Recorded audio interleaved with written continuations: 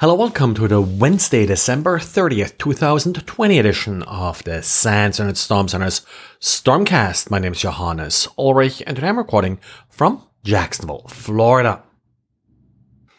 Well, this is the last podcast of the year, and no real big news today, so I'll keep it short and let's get started with what we have here at the Internet Storm Center Diary.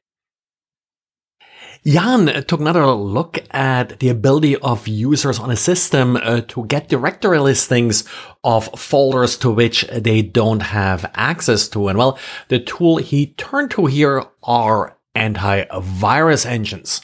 So Jan took a look at 25 different antivirus tools. Now 8 of those tools did not allow a user to initiate a scan for a directory that the user didn't have access to, but the others did allow access to those folders and then released file names. Again, no content of the files, just the file names themselves, but it's actually a common problem. We have talked about this here many times in the past. Antivirus engines have to run with elevated privileges, so any kind of vulnerability in an antivirus engine then quickly becomes a privilege escalation, and this is probably the most minor one of the ones that could potentially happen. Jan did notify antivirus vendors, and all but 2 actually considered that intentional behavior, and the 2 remaining ones did actually fix this problem or scheduled a fix for a future update.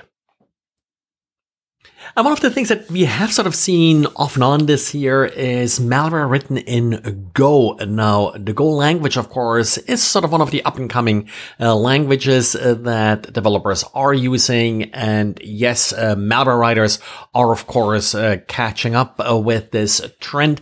Latest example is security company in Teaser found some malware that does install crypto coin miners.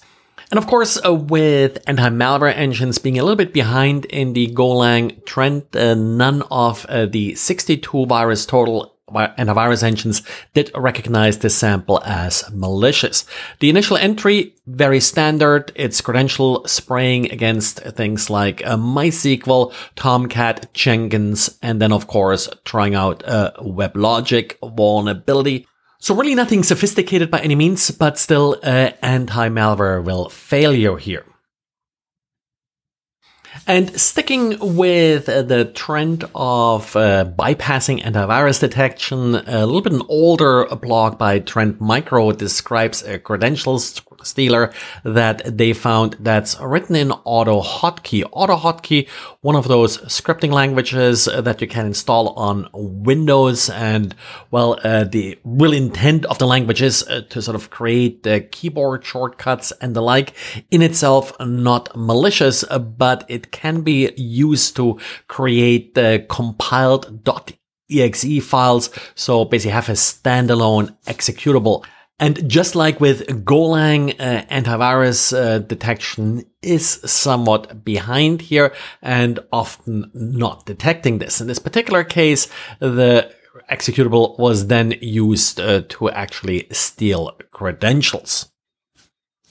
Well, and that's it for today and for this year. Thanks a lot for listening. And as usual, the reason I do these pretty much every day of the year is because people are listening. So let your friends know, leave some good reviews with whatever podcast service you are using. And thanks, and talk to you again next year. Bye.